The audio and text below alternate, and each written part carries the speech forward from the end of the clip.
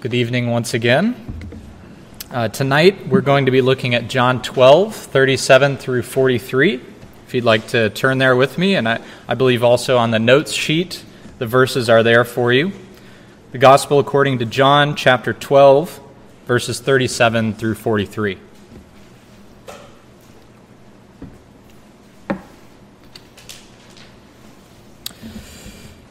Hear now the word of the Lord. Though he had done many signs before them, they still did not believe in him, so that the word spoken by the prophet Isaiah might be fulfilled. Lord, who has believed what he heard from us, and to whom has the arm of the Lord been revealed? Therefore they could not believe. For again Isaiah said, He has blinded their eyes and hardened their heart, lest they see with their eyes and understand with their heart and turn, and I would heal them. Isaiah said these things because he saw his glory and spoke of him. Nevertheless, many even of the authorities believed in him, but for the fear of the Pharisees they did not confess it, so that they would not be put out of the synagogue. For they loved the glory that comes from man more than the glory that comes from God. Let's pray. Blessed Lord, you have caused all Holy Scripture to be written for our learning. Grant that we may so hear, read, mark, learn, and take them to heart, that by the patience and comfort of your Holy Spirit we may embrace and ever hold fast the blessed hope of everlasting life, through Jesus Christ, your Son, our Lord. Amen. Well, there are things in the world that seem inexplicable. Deja vu is one that comes to mind. I'm sure most of us, if not all of us, have had that experience before. Pretty weird. I certainly can't explain that. I tried to look it up. Scientists have at least 7 or 8 theories as to why that happens to us. They can't explain it, so that's one thing that, we just don't really know what's going on with. Stonehenge would be another example, right? That's one I'm fascinated with. We know there are these big rocks in Wiltshire, England, in this strange formation, but we don't know who put them there or why or how they pulled it off. And there are countless other things like that in the world, things that we just can't account for. And in our passage tonight, John is responding to one of those types of situations, a seemingly inexplicable situation, namely the fact that the Jews have rejected their Messiah.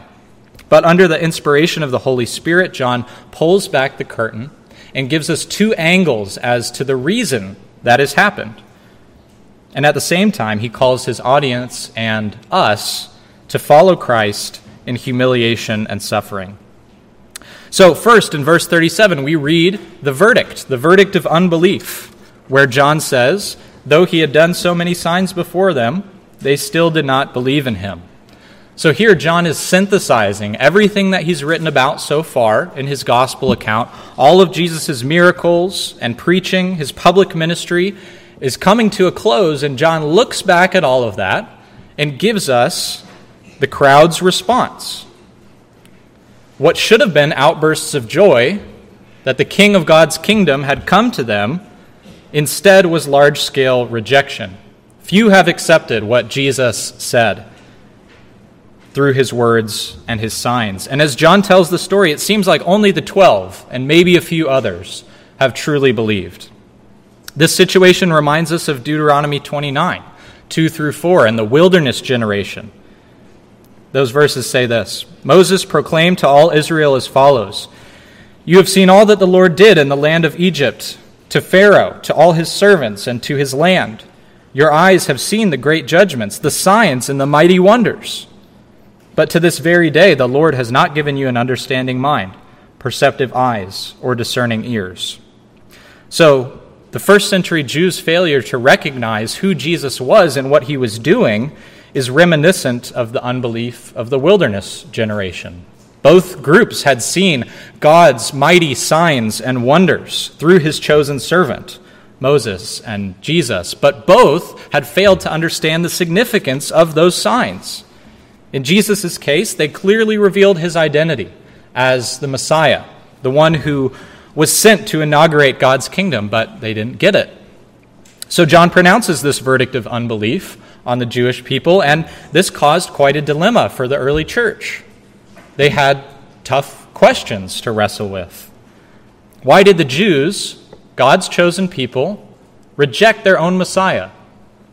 And further, if God had sent Jesus to bring them salvation, but they had rejected him, had God failed in some way? We probably can't appreciate how difficult these questions must have been for the first generation of Christians. We stand on the other side of 2,000 years of church history. Collectively, we've had a lot of time to think about this. But in the first century, it would have been hard to understand why Israel refused their own Messiah and the salvation he offered.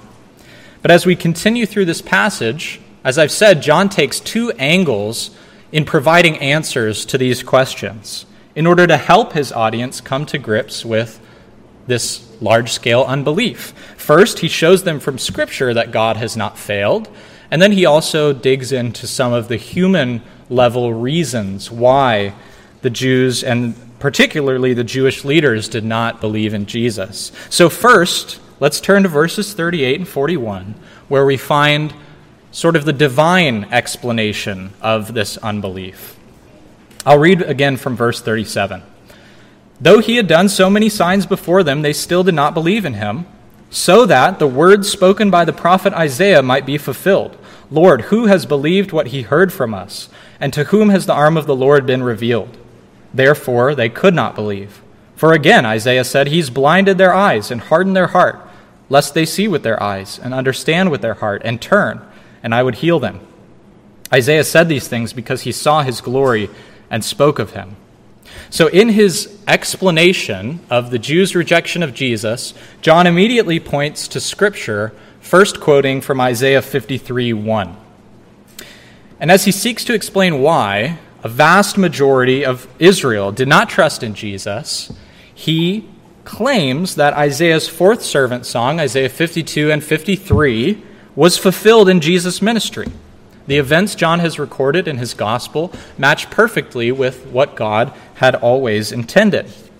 And notice the two questions Isaiah asks in this verse. Who has believed what he's heard from us?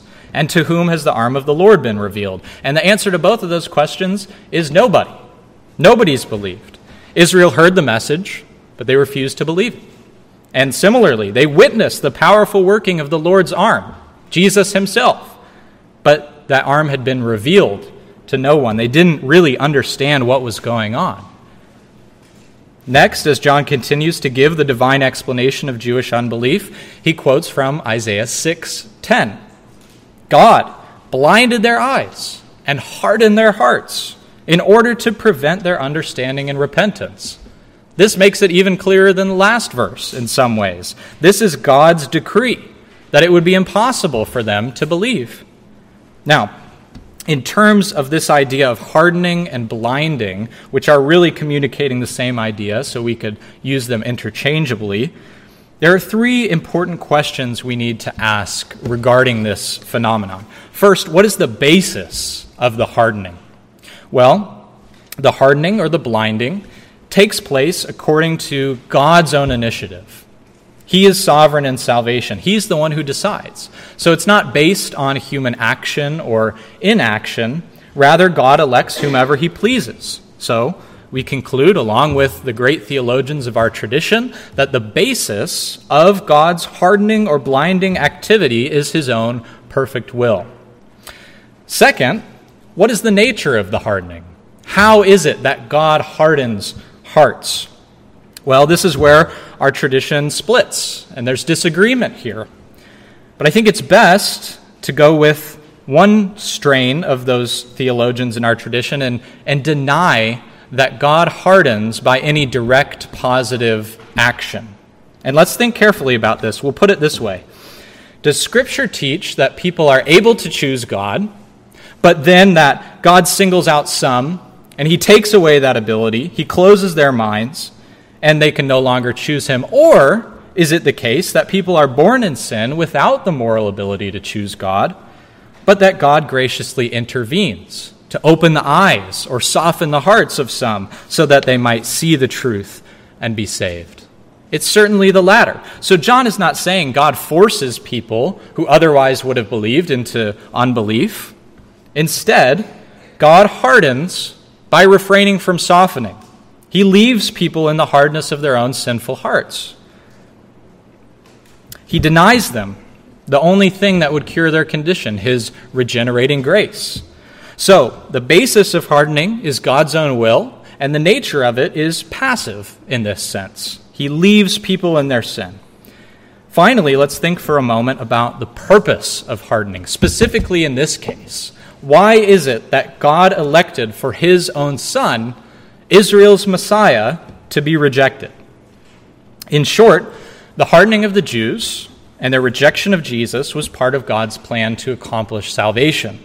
If they had believed in Jesus, he wouldn't have been killed. He wouldn't have been crucified. Think of Peter's words to the Jews in Acts 2, which actually also gets at both the divine and the human explanation of Jesus' death. Peter says, "This Jesus, delivered up according to the definite plan and foreknowledge of God, you crucified and killed by the hands of lawless men."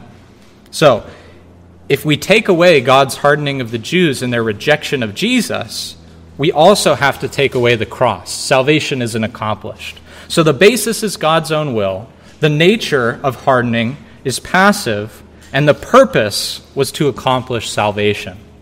So let's zoom back out now and ask the question again, why is John quoting from these two passages in Isaiah? Well, again, he's providing answers in this confusing situation and pointing to Scripture as the ultimate explanation of why Israel has rejected Jesus. He wants us to know. John wants us to know, and he wanted his audience to know, that this was always part of God's plan. This verdict, which was shocking to John's original audience, was not shocking to God. He was always in control. He had always planned it this way, and he was working out his plan of salvation all along, a plan which defies human expectations and human logic, but nevertheless reveals his love and his wisdom and his mercy. Well, there is one verse left in this portion of our text, verse 41, which says this, "Isaiah said these things because he saw his glory and spoke of him." So in other words, Isaiah penned these prophecies that John has just quoted because he had glimpsed Jesus' glory. God allowed him to peek around the corridor of history, so to speak, and glance at Jesus' earthly ministry. And the glory he saw was contrary to every human notion of glory. Isaiah saw that God was pleased with a suffering servant, one who would be raised and lifted up and highly exalted, but also pierced for our transgressions, and who would bear the sins of many. So how do these seemingly contradictory ideas of high exaltation and humiliation and suffering converge? At the cross. In a very real way, we can say that the judged, humiliated, tortured, and executed Jesus, as he was nailed to the cross, was being nailed to his throne. Through humility and suffering, he was made high and exalted in glory. This makes no sense to our natural minds. But those who by grace have been given eyes that see and softened hearts see this sight of Christ on the cross, and we welcome, even if it's a paradoxical picture to our natural minds, we welcome it because it's the scene of our salvation. But on the other hand, every unregenerate person who's left in their sinful natural mind is unable to recognize God when they see him. They can't accept this picture of a God who suffers on the foolishness of the cross. Instead, they seek a God of their own making, according to their own image and their own false idea of glory. And this leads right into John's human explanation of unbelief in the last two verses of our passage. So let's reread verses 42 and 43 now. He says, "Nevertheless, many even of the authorities believed in him, but for fear of the Pharisees they did not confess it, so that they would not be put out of the synagogue. For they love the glory that comes from man more than the glory that comes from God." Well, right away, verse 42 seems to contradict what John has been saying this whole time. Right? The passage started by John saying they didn't believe. Now he's saying, well, some did believe. For a lot of liberal commentators, this is one of those passages they point out and see, well, something's up here. This can't be inspired. But there's an easy way to solve this, and part of that answer is that verse 37 is just sort of a general verdict. It's not saying that every single Jewish person, every single member of those crowds rejected Jesus individually. But the whole answer to this question of reconciling verse 37 and verse 42 comes after we address another question. Was this belief, John mentions in verse 42, a genuine belief? Let's look at the evidence. Our first clue is that they were not confessing their belief. And at first, as we initially consider this, it might seem that some sort of secret belief is possible, true faith that goes unspoken. But is it really possible to believe that Jesus is the Son of God and the Savior of your sins and never mention that to anyone? Is it possible to be wholeheartedly willing and ready to live for Him, as the Catechism says, but not confess Him openly? Thinking about these questions reveals the nature of the situation. These Jewish leaders' faith was not genuine, and secret belief is not possible if someone is motivated by what these Jewish leaders were motivated by. Yet John says that in some sense they believed in Jesus. So how then should we understand this if their belief didn't amount to true faith? Well, what is true faith? There's three aspects to it. 1, knowledge of the facts about Christ. 2, belief that those facts are indeed true. And then 3, a personal trust and relying upon Christ. Now, the best explanation then is that these Jewish leaders, they were obviously familiar with the facts about Jesus. They may have even believed that He was the Messiah, reflecting aspects 1 and 2, but they didn't entrust themselves to Him. So they were missing that third aspect, that wholehearted trust in Christ. So we can think of it this way. Some people refuse to fly, like on airplanes, and every time I go to the airport, I'm tempted to become one of them. These people will drive, they'll take a train, a boat, whatever it takes to not get in an airplane. They know what planes do. They go up high in the sky and carry people from point A to point B.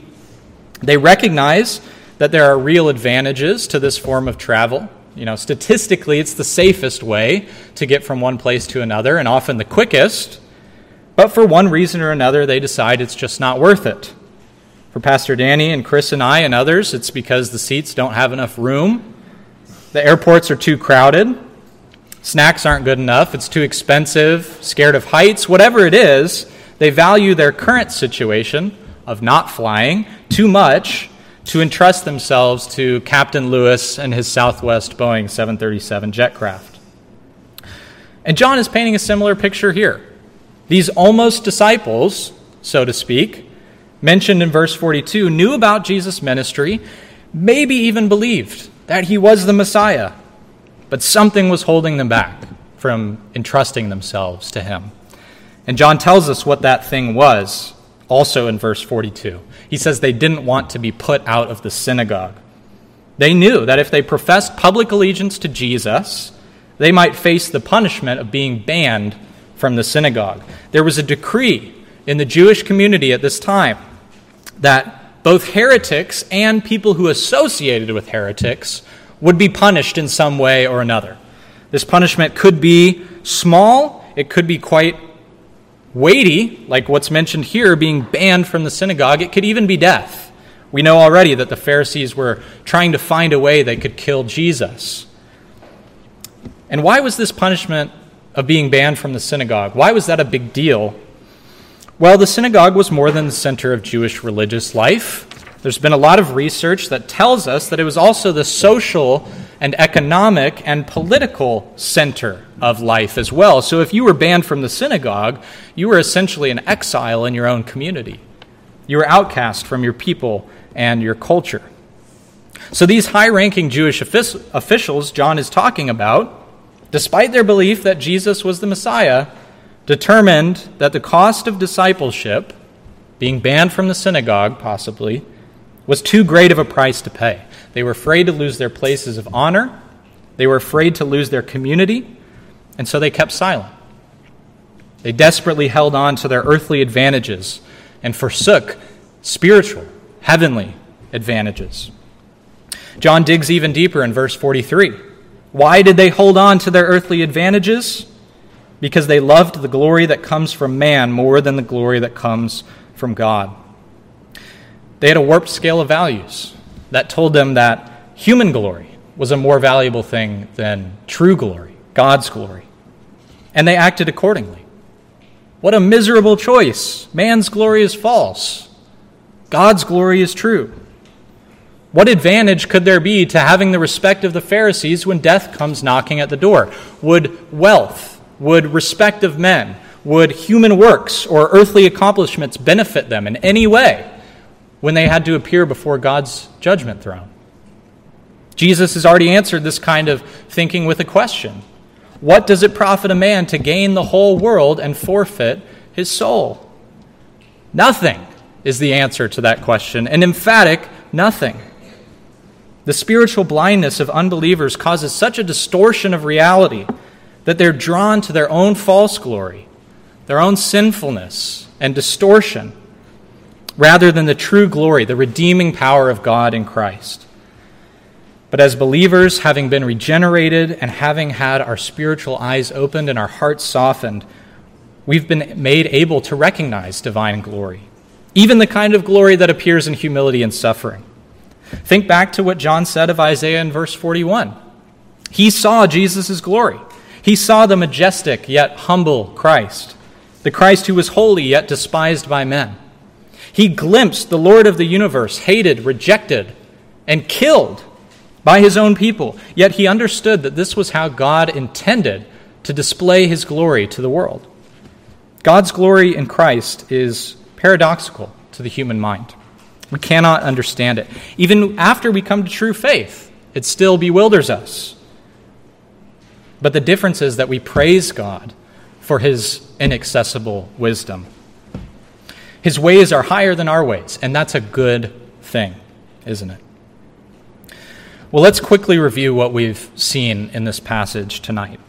John is providing an analysis of the divine and the human reasons why the Jews have rejected Jesus, all for the purpose of urging his audience to persevere in true faith, to not be like those who rejected the Messiah.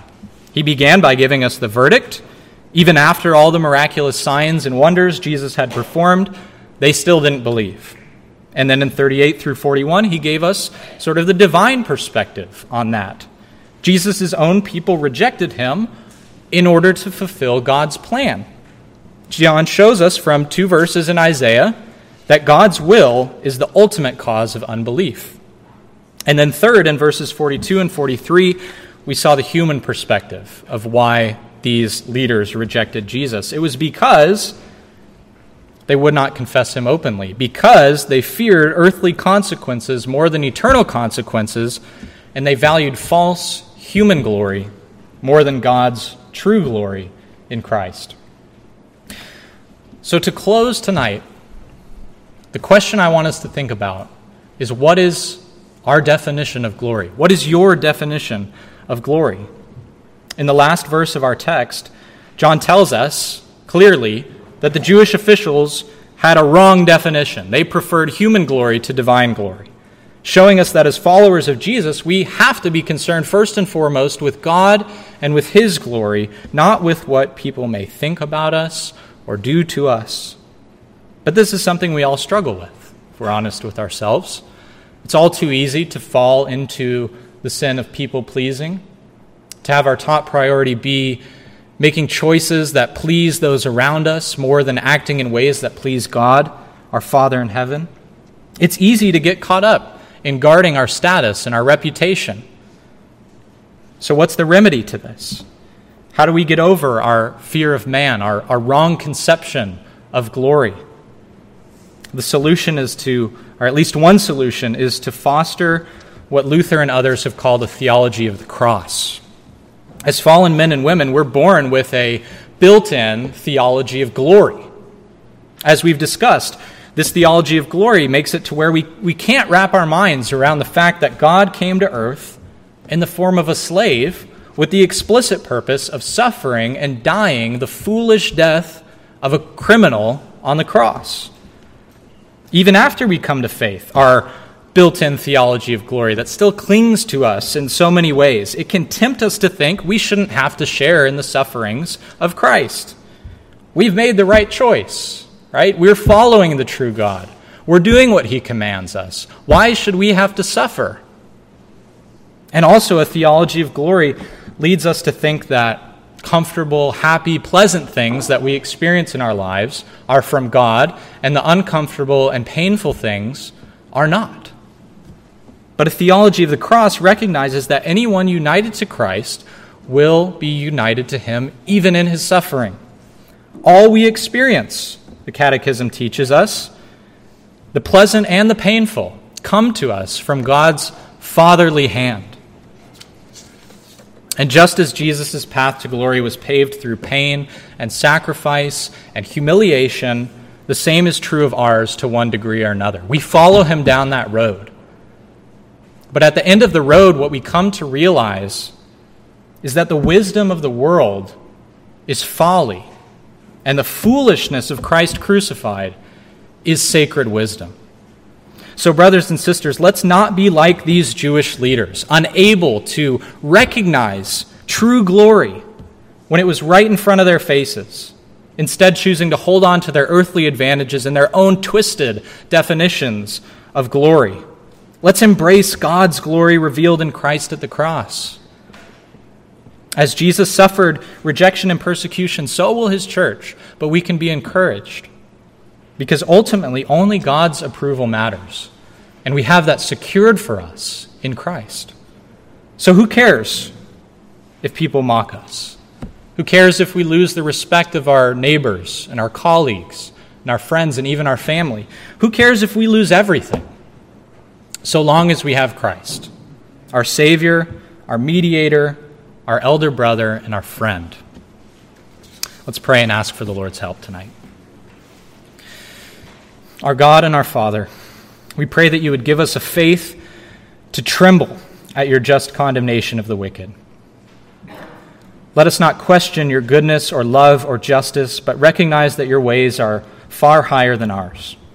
We pray also that we would not look upon unbelievers with a sense of pride, but rather we would realize that we are no different.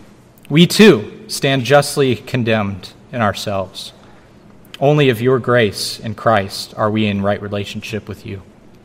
We pray that with opened eyes and softened hearts, you would help us to see and understand the glory of Christ, enthroned and highly exalted upon the cross. Help us comprehend the depths of his humiliation and condescension to redeem us, to keep the law in our place and to bear your wrath on our behalf. And we pray that our response would be a God-given, Spirit-enabled humility, that we would constantly and continually point away from ourselves and boast only in the cross of Christ, that we would be concerned more with your glory and the good of our neighbors than with our own glory and our own good. Help us to follow you gratefully and without fear of man or earthly consequences. We ask all these things in Christ's name. Amen.